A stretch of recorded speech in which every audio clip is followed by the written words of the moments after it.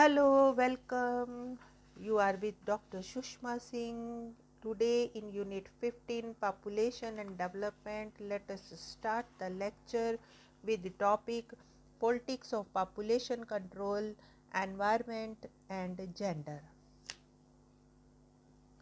As discussed in the earlier section, scientific studies to evolve ways and techniques of engineering demographic transition in the developing world had been well established in the United States around the Second World War itself.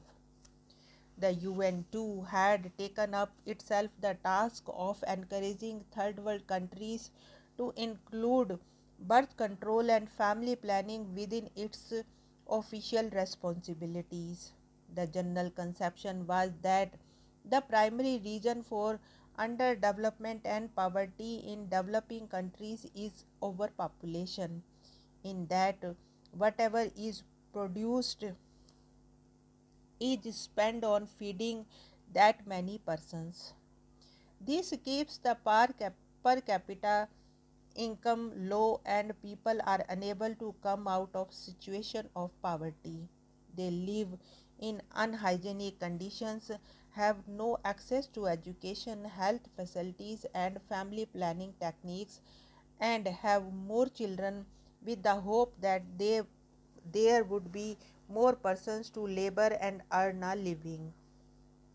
According to the Neo-Malthusian, it is this vicious circle that perpetuates poverty, and only way to cut through this mesh is by controlling population growth. This position is intolerant to the argument but put forward by the third world countries that development is the best contraceptive. The idea being that with socio-economic development and consequent improvement in the standard of living, population rates will slow down. This, however, is unacceptable to the Neo-Malthusian in the premise that the world cannot afford to wait that long given the alarming rate at which the population is growing. The impatience has also grown with an increasing awareness about the global ecological crisis. The ecologists have drawn attention to the limited carrying capacity of the earth and the limit to its resources, an idea central to Malthus' thesis. The ecological movement, which gained movement over the last century, has consistently predicted doom in the near future if the earth continues to be overexploited at the present rate. For the Neo-Malthusian, this argument directly addresses the issue of overpopulation, that is, the overexploitation of the earth is a direct consequence of the large number of people who fed on it. This argument, however, had been criticized for being simplistic and factually incorrect. The industrialized nation, which account for less than 25% of the world population, account for 75% of the world's energy use and two-thirds of the greenhouse gases that damage the ozone layer. The effects are global and they affect everyone. Moreover, the third world countries have been used as dumping grounds for the toxics and chemicals produced by the multinational companies of the advanced countries in the third world. Thus, it seems that the source of the ecological crisis is not overpopulation but overconsumption. The crisis lies in the fact that the rate of reproduction of nature is slower than the rate of industrial production. The Neo-Malthusian position on poverty and population also fails to explore the role and extent of structural inequalities of class and status, unequal access to the means of production, and a lack of structural reforms in the perpetuation of the conditions of poverty. The mechanization of the hitherto labor-intensive agricultural sector has accentuated class differences and hastened the marginalization of the lower strata. In India, the Green Revolution, a movement to increase food production and to realize the goal of food self-sufficiency in the country, was achieved through technological upgradation of the methods of agriculture and the introduction of high-yielding variety of hybridized seeds. The example is of the interest more so because it was introduced to boost economic growth and agricultural production. Despite the immediate gains of the Green Revolution, it triggered off a series of social, economic, and environmental complications. In the absence of land reforms, the commercialization of agriculture benefited the rich farmers and created conditions of indebtedness among the poor farmers. The poor farmers did not have as much land or the financial resources to benefit from the Green Revolution. As for the environmental consequences, the use of pesticides, chemical fertilizers, and hybridized seeds have had a negative effect on the soil quality.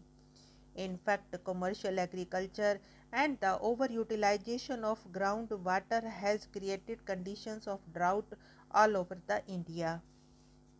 The environmental crisis has put even the tried and tested route to development of the modern and advanced countries to question. The construction of large dams, monoculture plantations, and commercial agriculture have not only created conditions of poverty but also questioned the explicit faith in the dominant ideas of progress and development to bring about the appropriate demographic changes. The overexploitation of the environment has put a large section of the world population at risk. Millions of persons have lost their livelihood, face severe health risks, and have forced to migrate to the already overpopulated city in search of alternative employment. The indigenous people across the world, or tribes as they are known in India, have collectively campaigned against the destruction of their natural habitats, which has cut into their source of livelihood and forced them to migrate in search of employment. The studies on fertility and poverty reveal the complex relationship between the poverty and the tendency to have more children. For one, unlike the neo-Malthusian belief, children are not viewed as liabilities but as assets. The motivation to have more children varies from class to class. Landless laborers who depend on manual labor and the poor farmers who cannot afford mechanized alternatives to manual labor prefer to have more children. Overpopulation then is not the cause of poverty, but perhaps or at the most a symptom.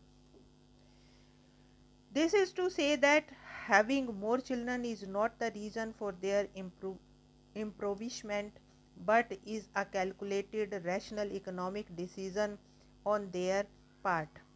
According to the ILO statistics 1995, there are 250 million children in the age group of 4 to 14 years working for a living, and 50% of them are employed full time. The World Development Report 1984 further supports this argument through its finding in Thailand, South Korea, Indonesia, and Turkey. Children are here considered as investment, as persons who would take care of their parents in the future. This heavy reliance on children also demonstrates the absence and poor performance of their other forms of institutional support structures and welfare programs in the third world. Clearly, a unidirectional focus on population cannot explain or cure poverty and its persistence in the third world. Another factor that needs to be discussed alongside the issue of overpopulation is the simultaneous prevalence of high rate of infant mortality and fertility in developing countries. An analysis of the regions reveals structural factors for the same. The low status of women, lack of proper nutrition, and personal health emerge as common reasons for high rates of infant mortality. Infant mortality only registers death of children in the first year of birth, while many of the children who do survive beyond the first year die due to the lack of proper nutrition and care. In a system dominated by patriarchal values which attaches greater values to the male child and recognizes women primarily by their reproductive functions, the motivation for having many children is structural. In such a situation, women either lack the power to decide whether to have a child or not, or exercise their reproductive role in order to find acceptance in the system. Contraceptives or other techniques of birth control have been misused to control women's fertility. Thus, instead of providing women greater control over their reproductive functions, birth control techniques have provided to a means of controlling women's bodies. The proliferation of illegal and private sex determination clinics all over India is the case in point. Female infanticides and termination of pregnancy to avoid having a girl child is a common practice. Similarly, in China, the resurgence of female infanticides and abandonment of children in the early 1980s was attributed to the pressure created by the government's family planning program. The fear is that the drop in number of in females will lead to other forms of exploitative practice against women, such as revival of infant betrothal and new forms of sexual and economic slavery. There is also a controversy over the politics of technology transfer from the first to the third world.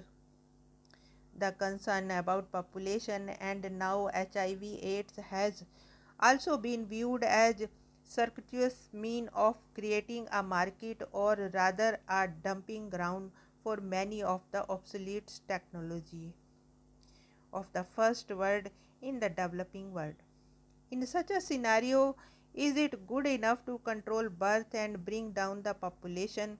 Is it not important to address the ethnic issues surrounding birth control technologies and overdrive to check the overpopulation without dealing with the larger sectoral dimension of the problem? In order for family planning techniques and birth control measures to be meaningful, the social and economic conditions of women have to be improved.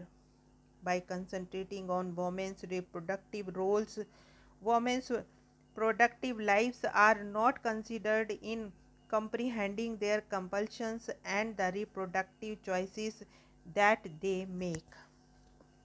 Here we want to close this lecture. Thanks for patientful hearing.